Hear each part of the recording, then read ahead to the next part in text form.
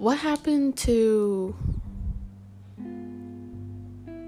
your friends just knocking on your door when you're home so you can hang out, have quality time? What happened to your significant other just surprising you with a rose or your favorite chocolates just because they saw it, they thought of you?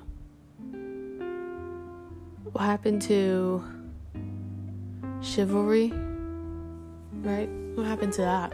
What happened to being a kid, acting spontaneous and doing whatever within means as an adult? The taste of that, I've gotten a taste of that recently, and it's from my roommate, Joey. He bought me a DVD, and I can't stress enough how that made me feel. Because I have a collection of DVDs, so I'm just wondering why did everyone just stop doing that? What happened to that?